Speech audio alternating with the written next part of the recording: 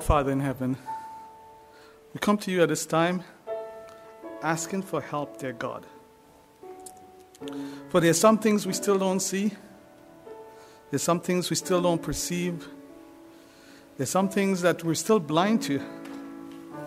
And dear God, we pray for this opening of our eyes daily. Draw us to you as we draw near to you. Dear God, fill us today, I pray. Amen.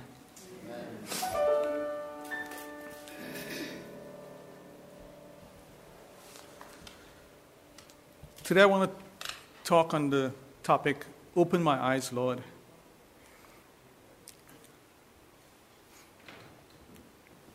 Sometimes my wife accuses me of not seeing something that's right in front of me.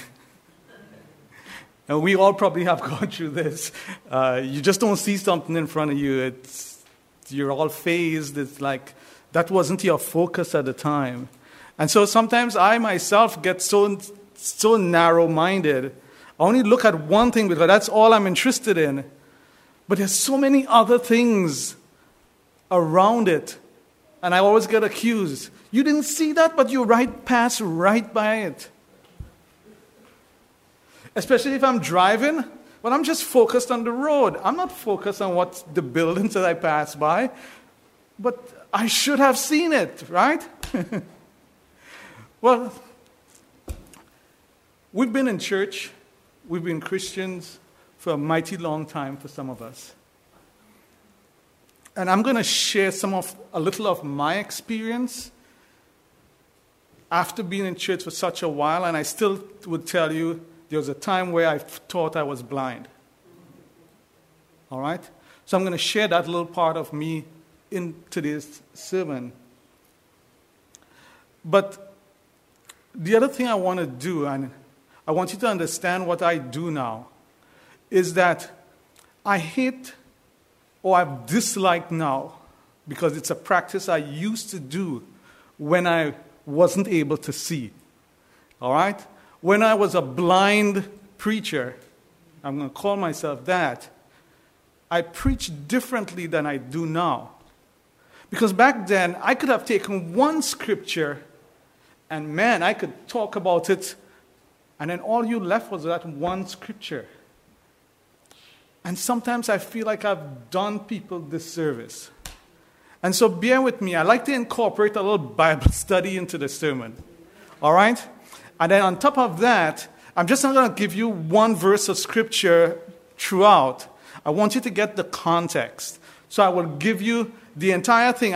It's one thing for me to tell you the context, but it's another thing if you can see the context for yourself.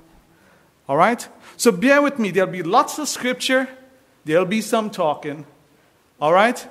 And God's Spirit will lead us today to truth.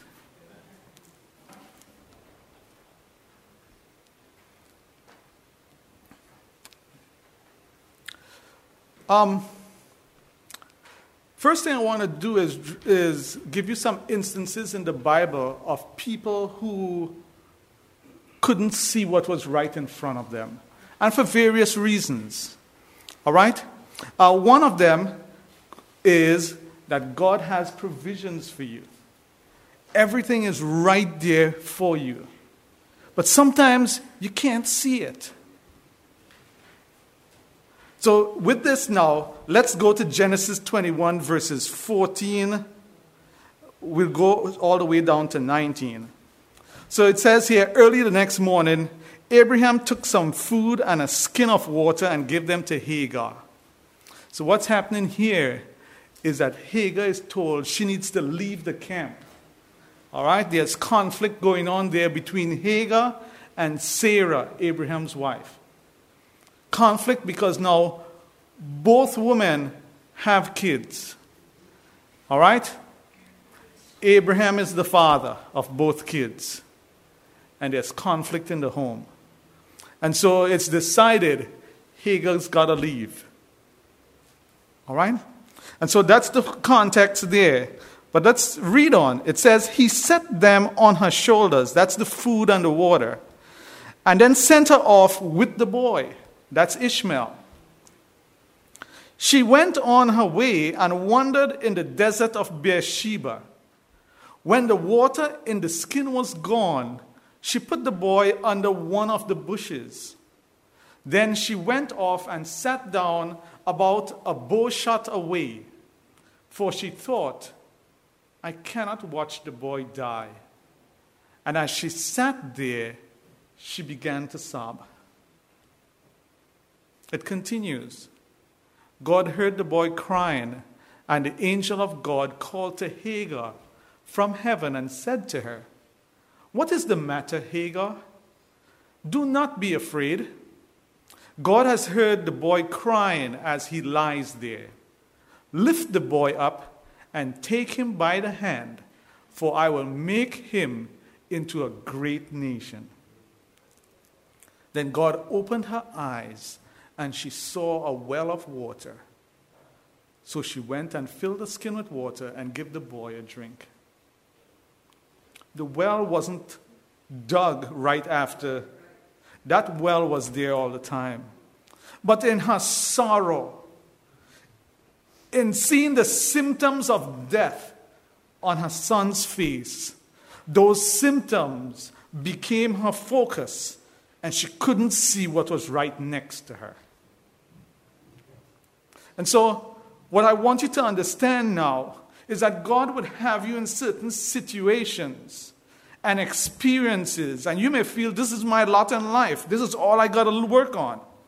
All right? All I see is problems. All I see is heartaches. I may even see death in front of me. But sometimes God's provisions are right there to take care of it, and you don't utilize it.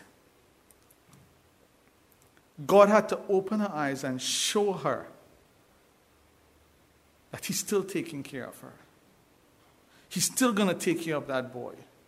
He's still going to fulfill that promise that he made before that time, that that boy would be a great nation. And so if God has promised you something, don't focus on the bad things, the things that lead to an end. Focus on what he's told you, because those things lead to eternity. So focus on the eternal things. God will take care of the rest that you experience here in this world. There's another situation, and this involves Balaam. You remember Balaam was that prophet? And he was told to go curse the nation of Israel in exchange for money. All right, for possessions. And so he looked upon both things. Well, I may try to curse God's people, but really, those people are blessed. So no matter what curse I give on them, it's like, it's not going to work. And so that's in his mind, that's what he's thinking. And he's like, well, I might as well get paid for doing nothing. All right? So, with that mindset now, here he is. In Numbers 22, 29 to 31. Balaam answered the donkey. So now the donkey starts to talk. Because the situation here is that he's going with his donkey, and now he meets two pillars. And the pathway becomes so narrow, and the donkey isn't going straight. And so what happens? He bruises his legs on the not concrete, on the pillars. All right? It's the stone. And he gets angry. He gets angry with the donkey. And so he beat the donkey. Not knowing that that donkey was there to protect him and to give him directions. Because here's the thing. When we read the text, this is what I want you to understand. Sometimes we look for God to give us a direction. This is what we should do. But what if God directs us in the opposite? This is what you should not do. That is still direction. And God's word is filled with so many things of what we should not do. It's true, it's not written for Ypsilanti Church in today's environment. But we can get direction still from God's word. And so bear that in mind when we read. Balaam answered the donkey, "You have made a fool of me. If only I had a sword in my hand, I would kill you right now." The donkey said to Balaam, Am I not your own donkey, which you have always ridden to this day? Have I been in the habit of doing this to you?" "No," he said. Then the Lord opens Balaam's eyes, and he saw the angel of the Lord standing in the road with his sword drawn. So he bowed low and fell face down. Balaam didn't realize that the donkey was getting directions from God. Whereas Balaam was not getting directions from God, the donkey was. And so from an unforeseen occurrence, the donkey is the one who's going to lead Balaam to see God's angels. God opened his eyes because of that donkey.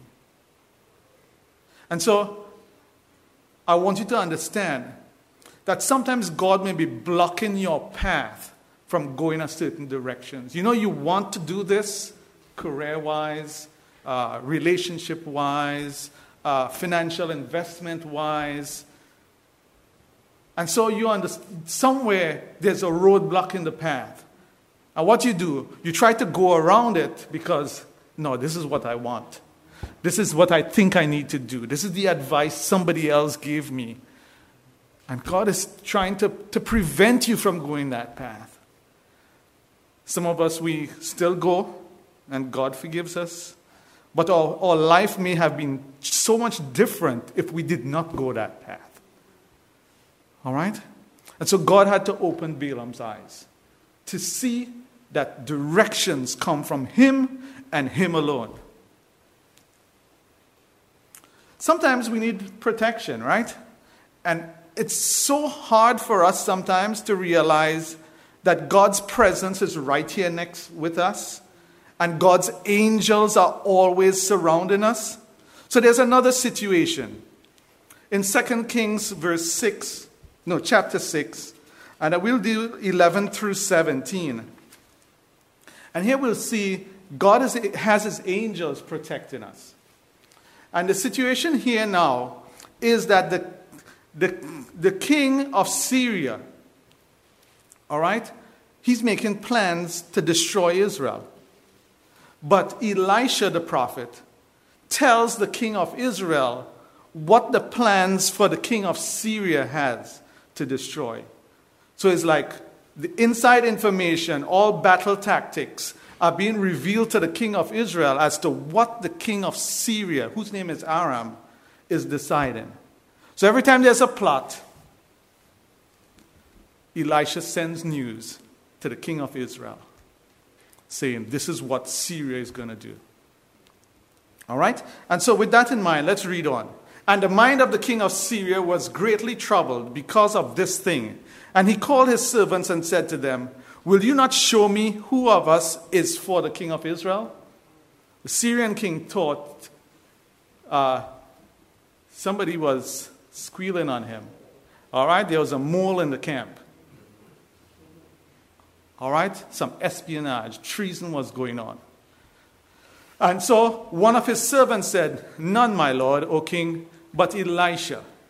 It's none of us. There's no moles in the camp of Syria. But there's somebody called Elisha. He's a prophet who's in Israel, and he tells the king of Israel the words that you speak in your bedroom. And he said, go and see where he is, that I may send and seize him. It was told him, behold, he's in Dothan. So he sent there horses and chariots and a great army, and they came by night and surrounded the city. And so when the servant of the man of God rose early in the morning and went out, behold, an army with horses and chariots was all around the city. And the servant said, alas, my master, what shall we do? So now the servant gets worried.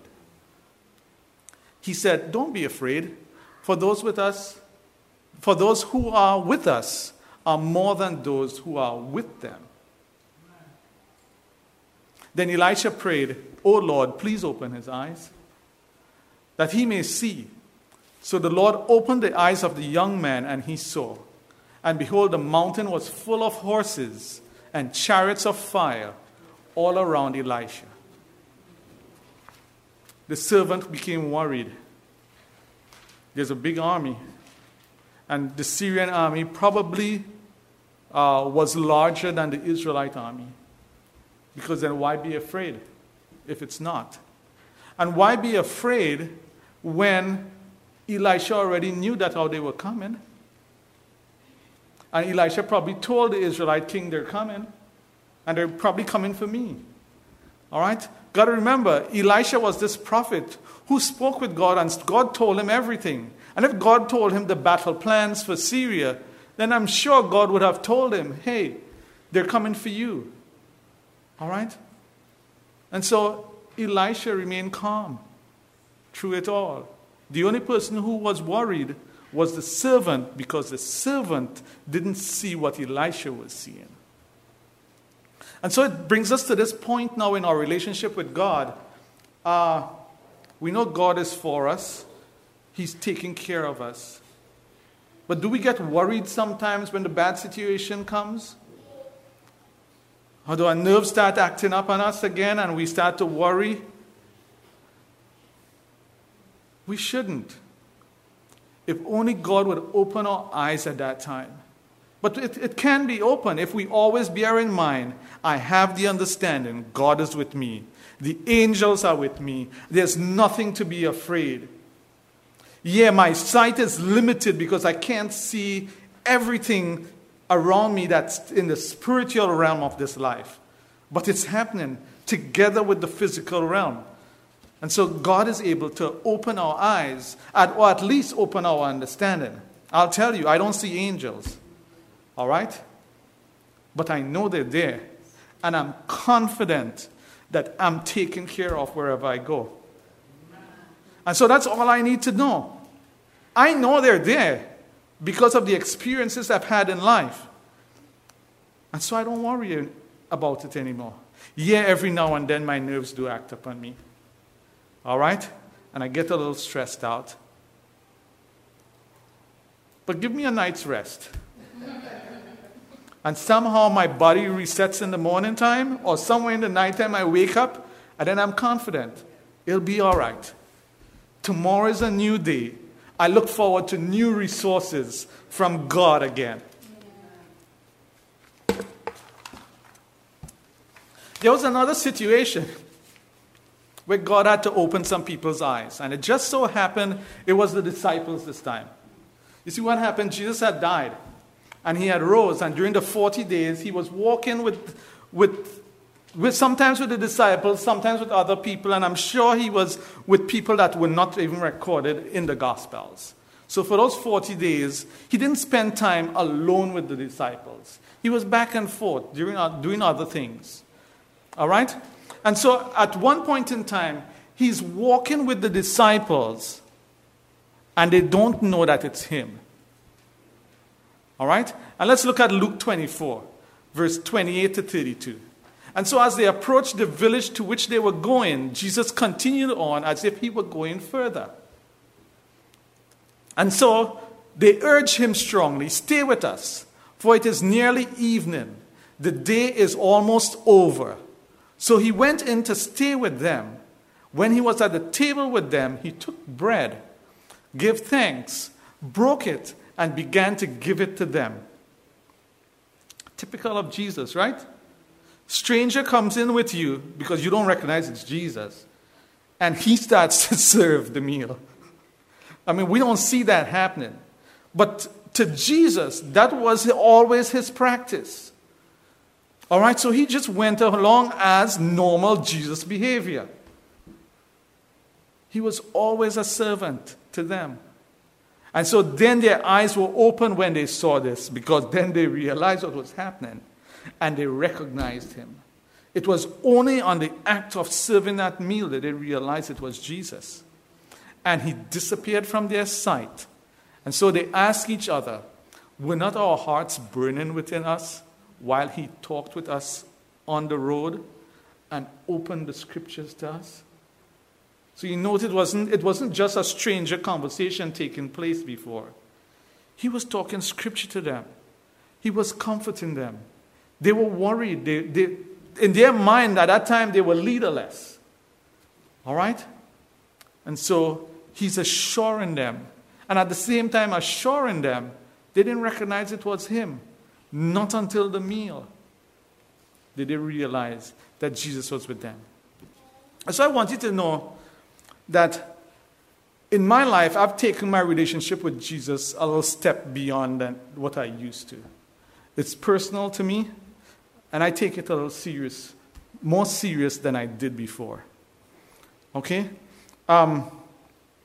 Because there was a time when that wasn't so. I shared with you some time ago that I became a leader in my church, home church, when I was 14. That landed me on the church board. And so by about 15, 16, I was an elder already. All right? And with that, we were required, because our pastors back then had about 5 to 7 churches. And so probably once a month, you'll either see the pastor on a Sabbath or on a Sunday night or a Wednesday night, because we had Sunday night and Wednesday night services back then. So it means that all the elders spoke at least one Sabbath and one night service or 2 night services for the month. All right? And I guess they saw something in me. And I'll tell you some of the things that happened. But I'll tell you, as an elder that young, and some of the problems I was seeing within the church as a leader, it got to me. And it seems as though my relationship was in a daze with God. All right? Yes, I believe some things, but it wasn't getting deeper than it was. I had a shallow relationship with God back then. Okay? And so there are some things that brought me to my knees, and I'm going to share those texts with you in a while. But I'll tell you why I was in a daze. You see, back then, and I haven't shared most of this story with you guys because probably I think it would have put me personally into problems, because back then it did. And let me explain what I mean. You see, my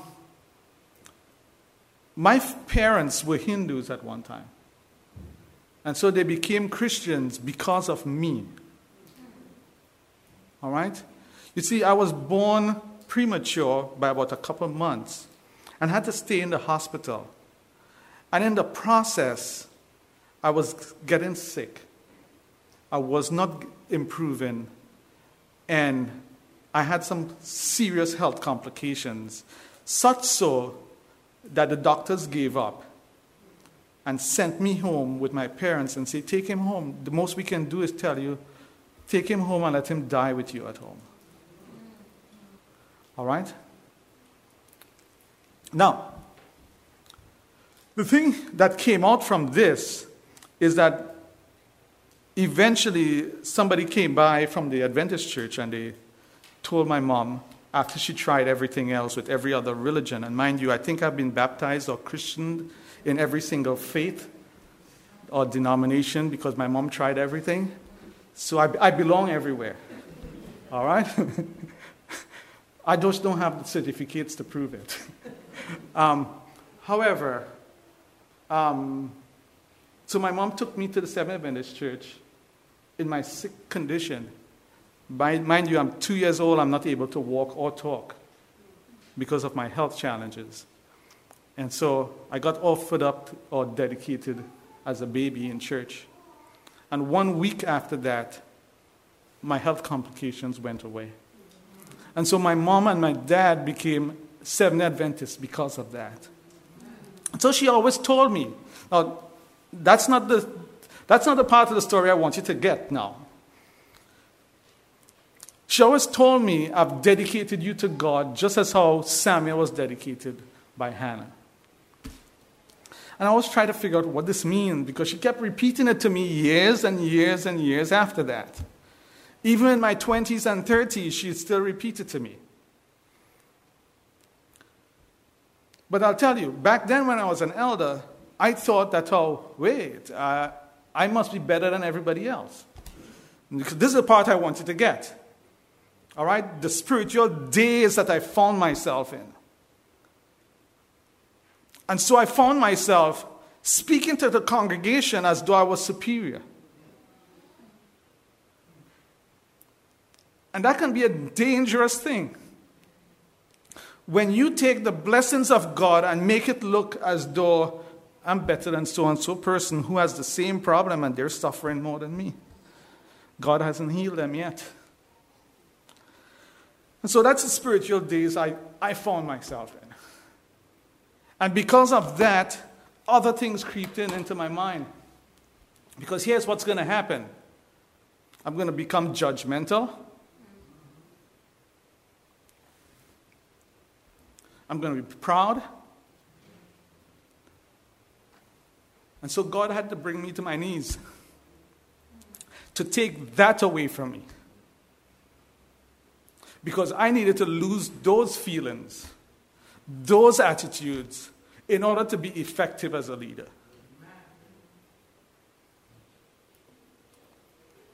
And so I remember at one time when he took everything away from me. That's another experience by itself. I lost everything. My job. I lost my freedom. I had no money. And the only thing I had was a Bible. And so I went in search because I questioned God. I was like, God, how could you do this to me after knowing that I've been dedicated to you? Is that what you do to dedicated people?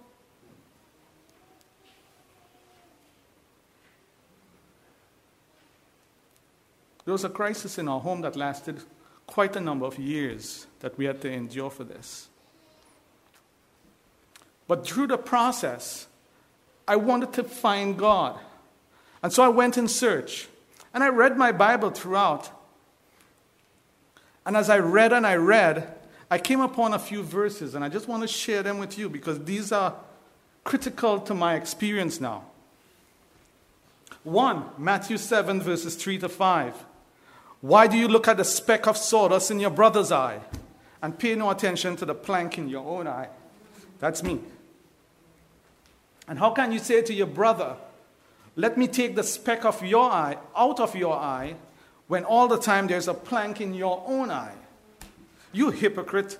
First take the plank out of your own eye, and then you will see clearly to remove the speck from your brother's eye. I took that to heart. There's another one I took to heart. And this is from our scripture, and we're going to go back to John 9 later in a little bit. But it says, for Jesus said, for judgment I came into this world, so that those who do not see may see, and those who see may become blind. And I was like, God, I'm still trying to develop this relationship with you, and it's like I'm not feeling anything. I felt cold during that time. Because, see, in my mind, a relationship with God involves just more than what my mind tells me. And you can read God's word, and that's all you get sometimes. Well, God is kind, and he's all powerful, and he's all knowledgeable. What does that do for me personally? It just tells me some characteristics of God. But what's in that for the relationship?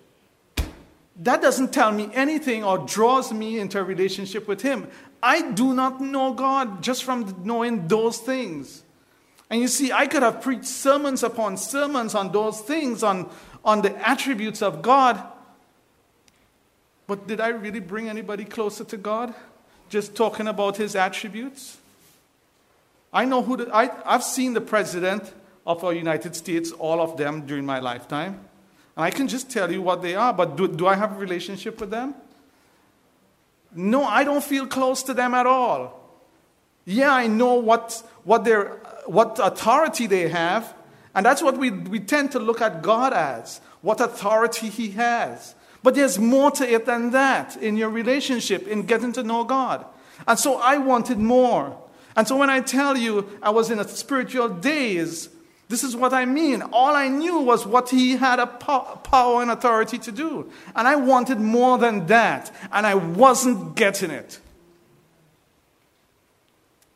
And so God had to take things away from me. And in taking all these things away from me and leaving me with a Bible and a Bible only, I had to find him.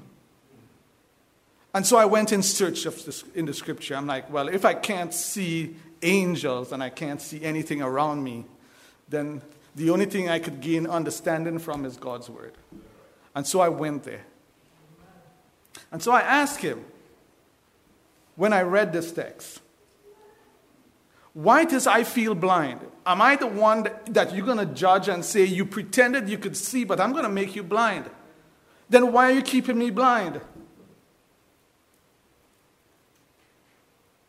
And I prayed and I prayed and I talked to him.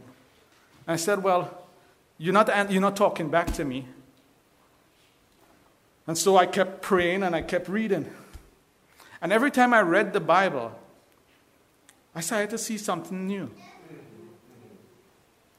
Because here's what I started to look for.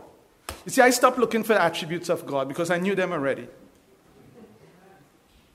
I wanted the nitty-gritty things about God's personality. What does he like? What it is he doesn't like.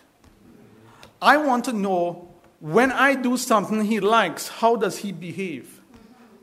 When I do something he does not like, how does he behave? And would he still love me in the process? And I went in search of knowing God, knowing those are the things I'm looking for. Because those are the things that are relationship concepts to me. All right? When I have a friend, when I have a child, when I have a parent,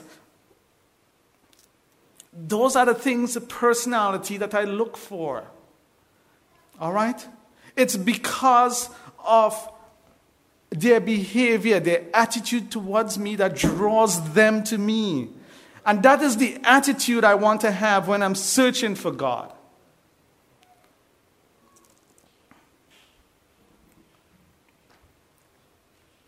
And then the other thing that drew me to my knees was Revelation 3, verses 14 to 18. In this, God is talking to the last day church of Laodicea, and we know that is in our time. And it says, to the angel of the church in Laodicea write, these are the words of the Amen, the faithful and true witness, the ruler of God's creation. I know your deeds, that you are neither cold nor hot.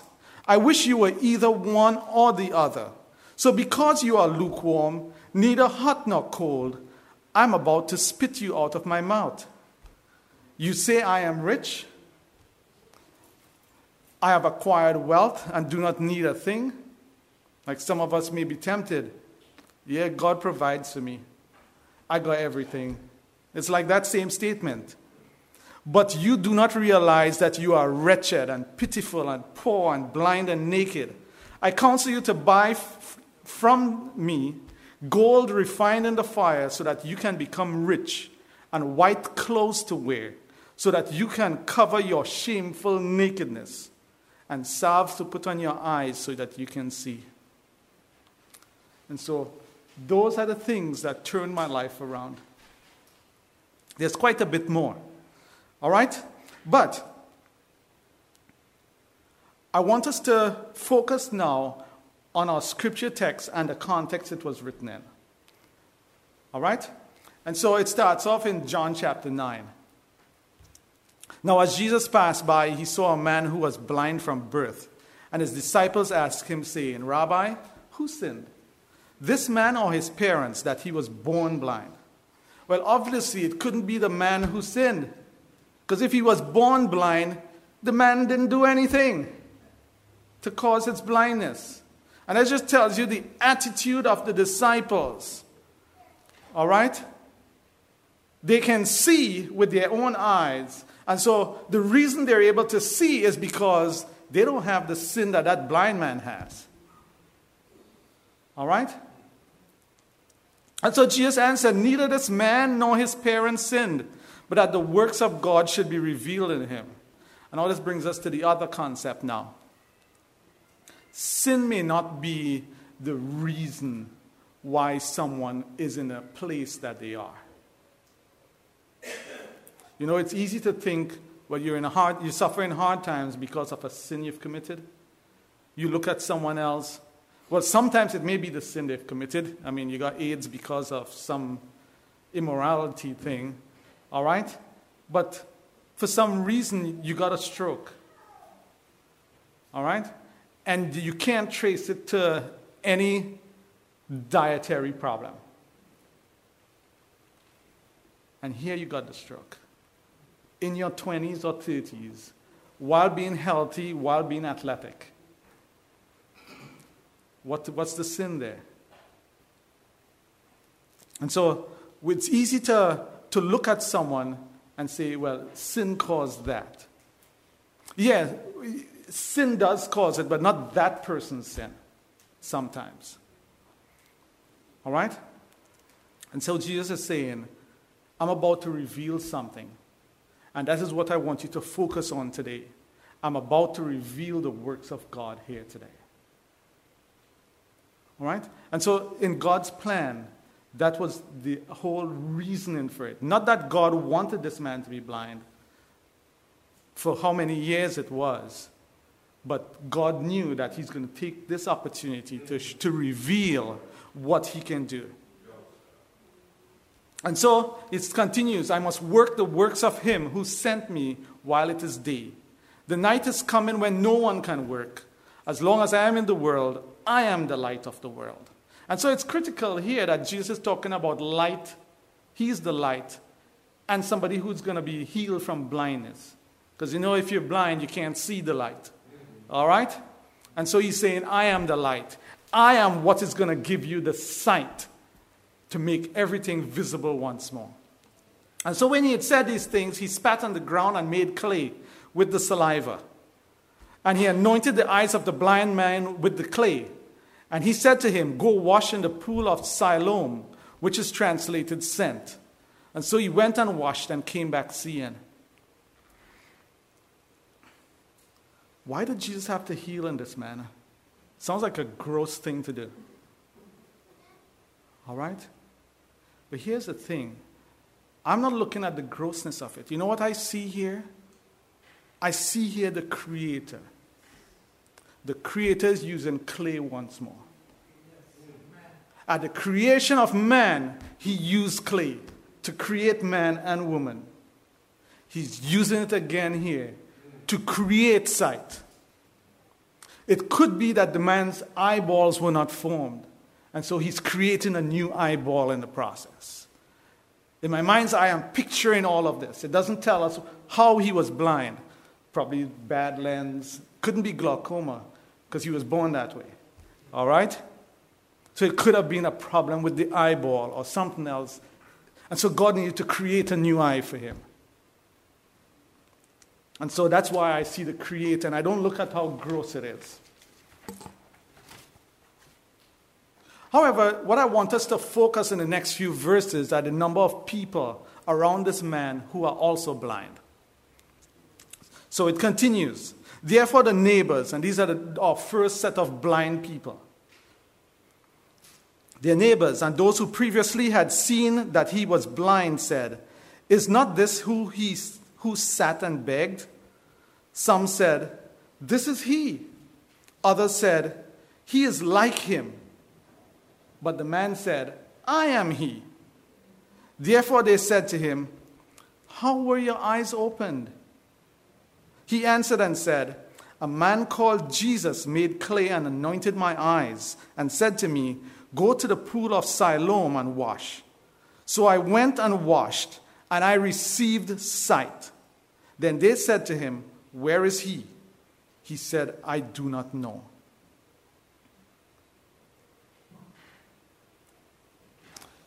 The next verse says they brought him who formerly was blind to the Pharisees. And we're going to stop there a little bit. Why did they have to carry him to the Pharisees? It's because they were blind themselves. They couldn't see the works of God and leave it as that. When God healed this man, start rejoicing. But no, in their doubting, wondering if this is the man that we knew before, because he certainly looks different. All right? Or is he not? We don't know. And so this is the thing with us sometimes. Sometimes God transforms somebody, but all you want to focus is that the blind man? Is that the man we knew? Because that's all I know. I don't want to look at the newness of this man. Let's just go back to the old things we know about them. And so this is one thing that we got to be careful as neighbors of somebody whose God has worked a miracle on. What are you going to focus on? On the way they used to be? How they used to cuss you out? Beat up on their wives or beat up on their husbands? Or the alcoholics? Or the immoral practices? Are we going to focus on that we once knew? Or are we going to focus on the new person? And do we still need reassurance that this is real? That you got to take and get another opinion? And so I see blind neighbors here. And so now let's continue. They brought him who was blind to the Pharisees.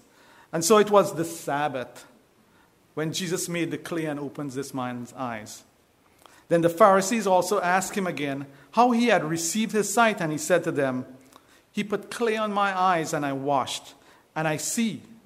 Therefore some of the Pharisees said, "This man is not from God, because he does not keep the Sabbath."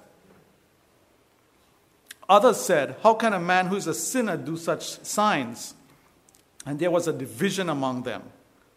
They said to the blind man again, "What do you say about him? Because he opened our eyes. He opened your eyes." He said, "He's a prophet." So now there's controversy among the Pharisees.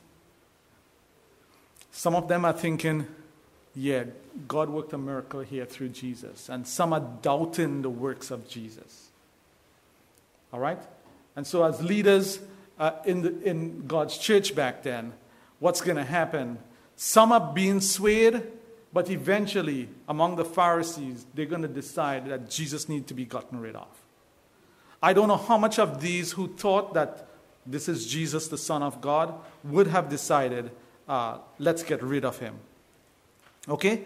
But the Pharisees are blind. Instead of dwelling on the sight of the man and the healing, what they're focusing now is, oh, Jesus did it on the Sabbath. The Creator who's Lord of the Sabbath, and the Creator who created Sabbath not for himself, but for man, is now being told what he should and shouldn't do on the Sabbath. And so the Pharisees are going to get themselves into trouble because mentally they're so blind. And so there's going to be some more disbelief. And says, "But the Jews did not believe concerning him, that he had been blind and received his sight." So now they're even doubting that this man was ever blind before. And so they called the parents of him who had received his sight. And they asked them, saying, "Is this your son who you say was born blind? How then does he now see?" His parents answered them and said, "We know that this is our son and that he was born blind. But by what means he now sees, we do not know. Or who opened his eyes, we do not know. He is of age. Ask him. He will speak for himself." His parents said these things because they feared the Jews. For the Jews had already agreed that if anyone confessed that he was the Christ, he would be put out of the synagogue. Therefore his parents said, "He's of age. Ask him." Notice some compromise going on here with the parents. They were worried that they would be excommunicated from the church. Back then, church taught them that if you're a member, that's the only way you can be saved. But if you were to leave the church, or we were to put you out from the church, there's no way you can be saved. And that's wrong. All right? God has been saving people even when churches were not in existence. Church denominations only came about the last few hundred years. Before that, there was not church denominations. People met at home, just as the disciples were told to do when you read the book of Acts and Romans and throughout the New Testament. People met at people's homes and they worshiped God there in small groups. And so this teaching of you can only be saved while being a member is not biblical. All right? Churches have a function. Yeah, we can pool resources, we can draw people in. But churches are not, whereas they guide people who come in to a relationship with heaven, but they're not the absolute avenue to God. And so, again, they called on the man who was blind and said to him, "Give glory to God." Notice what they're saying now. They're saying, we give you another chance. Don't talk about this Jesus. Talk about God. Say God healed you and not Jesus. That's what they're saying. It says, give the glory to God. We know that this man is a sinner. And he answered and said, whether he's a sinner or not, I do not know. One thing I know, that though I was blind, now I see. Then they said to him again, what did he do to you? How did he open your eyes? He already told them this. And so he answered them, I told you already, and you did not listen. Why do you want to hear it again? Do you also want to become his disciples? So all of a sudden, the healed man becomes bold. He becomes a preacher now. All right? And this is what the goodness of God does to you. When God moves within you, and you can feel that movement within your soul, you can't help but talk. Somehow their boldness comes out. And it's with that boldness he's able to stand up to the Pharisees.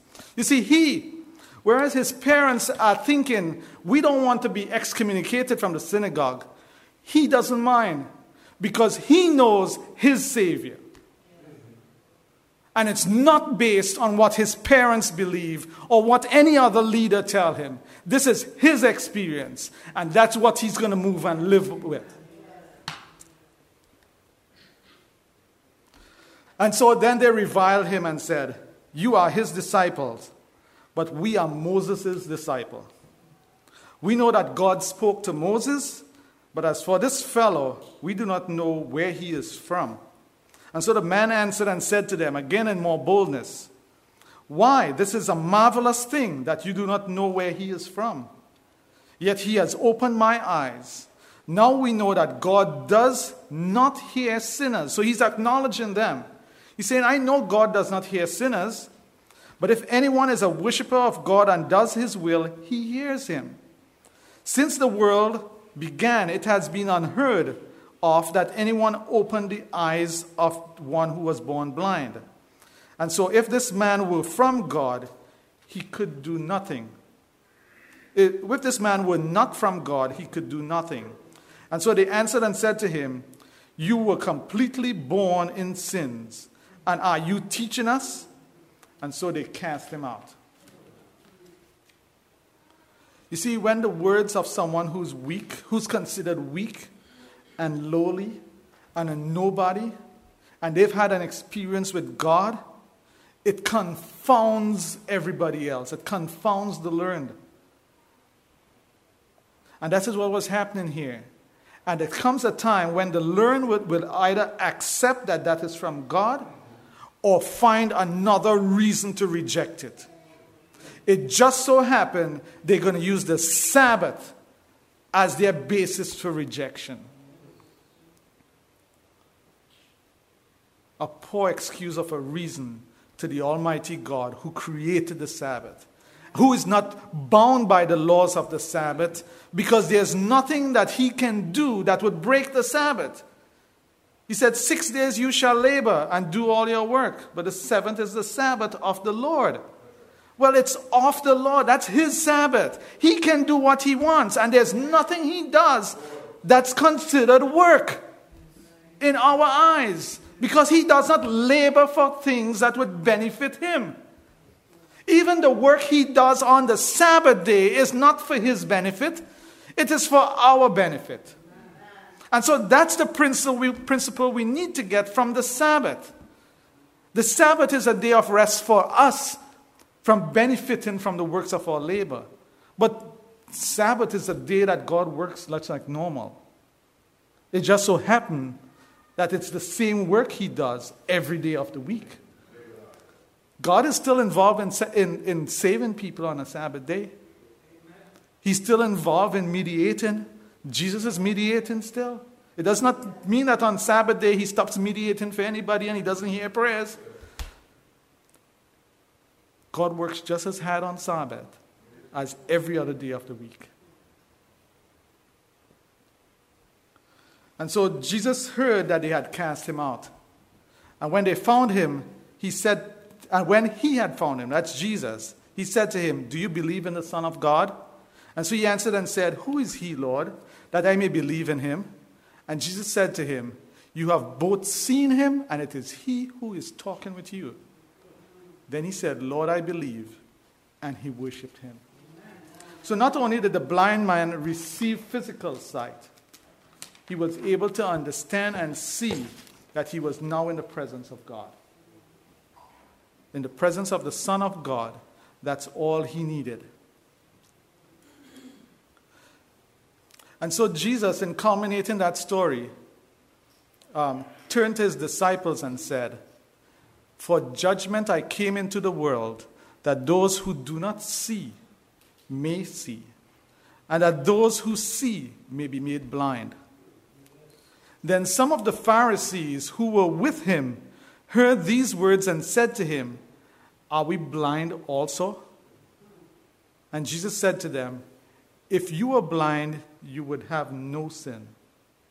But now you say, 'We see,' therefore your sin remains." So there were some disciples following Jesus. These are not the disciples that the blind man went to. There were some Pharisees who were also always following Jesus because they needed to carry back messages. All right? And so they asked him, "Are we blind?" Well, a blind person knows that they're blind. They don't ask if they're blind. In other words, they're asking Jesus, do we fit into that category you just talked about, that there are some people who say they're seeing and cannot see? That's what they're asking him. Are we in that category? And Jesus, in no other words, says yes. The fact that you're asking me that question, yes, you are a blind person, that you can ask that. And so whenever you read God's scripture and he brings you to your knees, fall on it and pray. Take that relationship a little more serious. Okay? And so there's just a few more scripture I want to share with you. Some of this we've looked at many times. One is 2 Corinthians chapter 2, verses 2 Corinthians chapter 3, verses 12 to 16. Therefore, since we have such a hope, we are very bold. We are not like Moses, who would put a veil over his face to prevent the Israelites from seeing the end of what was passing away. It says, no, we're not like in Moses' time, in the old ancient times, where you'd have to put a veil on your face to talk to God. It's not like that anymore. We have a boldness now because of Jesus' sacrifice. And so their minds were made dull. But for this day, the same veil remains. That's the Old Testament when it's read. It has not been removed because only in Christ is it taken away. So those who are still holding on to Moses' teaching with the Old Covenant, that covenant is no longer applicable. All right? Because if you remember, the Old Covenant was that your descendants would be my people. And so it was a blood generation of people. And that no longer is there. All right? And says, it has now been removed because only in Christ is it taken away. Even to this day, when Moses is read, a veil covers their hearts. But whenever anyone turns to the Lord, the veil is taken away. In other words, turn to God and you can see. All right? Ephesians 5:8 says, for at one time you were in darkness, but now you are in the light of God. Walk as children of light. And then there's one more I want to share with you. This is my last text from Joel 2, verses 28 to 29. It says, afterward, and this is talking about an end-time event. All right? And it hasn't happened yet. It says, afterward, I will pour out my spirit on all people. Now, that's different. When we read the book of Acts, we talk about the disciples. All right? Who's more than 12 of them, because there's a few others with them, and all of them were filled with God's Spirit. And so they went about preaching and talking in various languages. Well, here in Joel, it's predicting that coming to the end of time, just before Jesus comes, all God's people are going to be filled with the Spirit. Your sons and your daughters will prophesy. And what by that I mean, all your sons and daughters are going to prophesy. Your old men will dream dreams, and your young men will see visions. Even on my servants, both men and women, I will pour out my Spirit in those days. It's one of the things I look forward to. And I tell myself, just before Christ comes, this is what I'm going to see. And I'm expecting it. And so what I expect from my members every now and then is when they come back and say, I've had a dream of Jesus. Or I've seen things in vision. Now here's the thing. There's coming a time when that is going to be a reality among all God's people. The Bible also tells us that will be a time of spiritual awakening in the world. Because when other people who see that God's people are prophesying, they will be drawn and call and accept Jesus. It will be the last ditch method when you look at end time events. All right? Now, how do we take in all of this teaching now into our lives? Because when our eyes are open, we get a new focus. Here's what we see differently. Hard times comes, and what do we see? Do we focus on the hard times?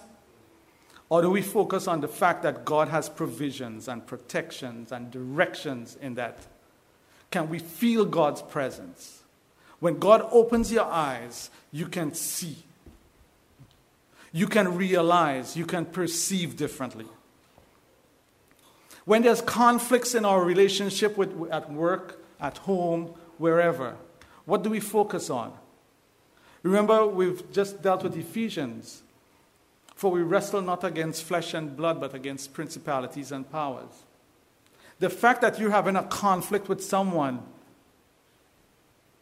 your eyes are open now. I'm not supposed to wrestle with you. I'm going to wrestle with God. Let Him take care of whatever spiritual condition is causing this.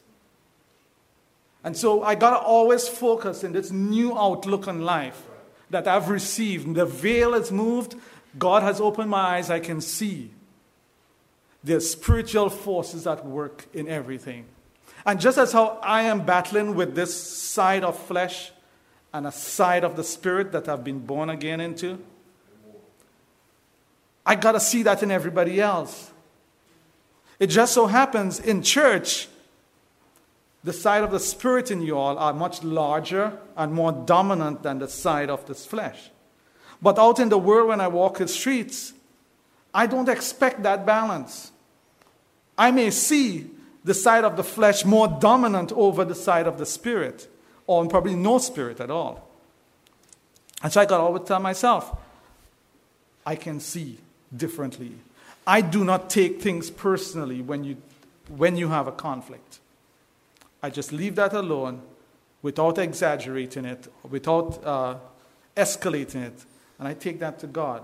That's His problem. I do not wrestle with flesh and blood. All right?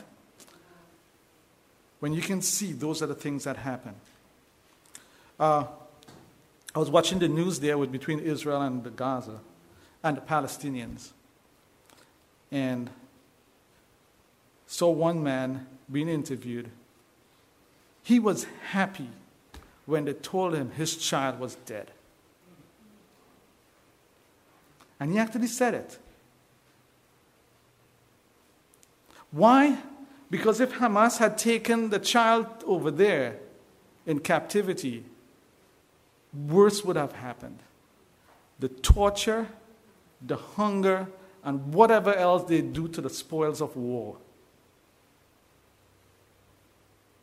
He didn't want that to happen to his child. So he was happy that his child died. Now here's the thing. We know that there is coming a time of trouble that the world hasn't seen. And so with new eyes, this is what I see. And I want to share it with you. When this, what you've seen right now in war, happens here, and it's not going to be a war with country against us, but where citizens are at war with citizens here, because that's the trouble we expect. Okay? The trouble where you're not conforming to a spiritual ideology that we want to emphasize here in our country. And what happens then? When you're taken captive, it says there's a time of trouble that we haven't seen. What would happen to you? Jesus talked about the time for the AD 70 when Jerusalem would be destroyed. And he says, he talked about the pregnant woman and fleeing and hope that it doesn't happen to them or with the children. Well, I pray that doesn't happen to any one of us here. But it's going to happen. But here's the thing that I'm seeing. I don't know if you're noticing it, but a lot of our seniors are dying on us. And I say thank God. Because looking at the political framework that's happening now, and the people who are bold that wants to make the United States into a religiously ruled country, it's going to happen, I feel, within my lifetime. Somehow it's awakened in me that sight to see this can happen now. And so I'm happy to know that my seniors are not going to experience this. And so don't be so sorrowful and hopeless when we start to see these things happening. Because it started already. All right? Having eyes to see makes you realize what is happening right before you. And so when you walk down the street with eyes to see, when you look at people, you see children of God. You don't look at them as strangers anymore. All right? You look at them as children of God. Some who may know God and some who don't. And you never form this preconceived idea, well, the tattoo on them means that they're not a follower of God. That's not true. Or the hemline determines if they're a follower of God or not. That's not true either. All right? They're still all children of God. And so when you look at them, you don't form preconceived ideas, except the one that this is a child of God who needs saving or may not need saving. You just don't know, because you don't know who the Christians are when you sit on the airplane or in a taxi car or on the bus. You just don't know unless they start talking.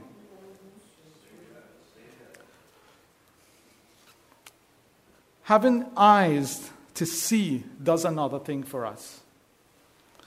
It makes us brave and bold. We don't care what happens. We don't fear anything. We don't fear men, just as this blind man wasn't fearful of the Pharisees or his excommunication. We don't fear anybody. We don't fear any situations. And so boldly, we take it. I can endure this because God is with me. I have his protection. I have his provisions. And finally, I want to encourage us with this one thought. Don't take the blessings of God and make it as though I am now superior to everybody else. God has a way of blessing people, and you can use that same blessing, and it can be your downfall. I used it at one time, believe me. All right? I don't anymore. And so, God wants us to have eyes that are open to everything. And I pray that God's blessing would be upon each one of us. And so at this time, we're going to pray. Let's stand and pray. If you want your eyes to be open, please. You can be in that daze, like I once experienced, and you can come out of it. You just have to want to come out of that daze. If you don't feel that closeness, just know you're in that spiritual daze that I experienced. However, if you do feel close, you can get even closer. And so, may God protect you and keep you. And so at this time, dear Father, be with your members here today. Take care of us. Give us eyes to see. Help us to realize what's happening in the world around us. Help us to see what's happening in our own hearts and in our own lives.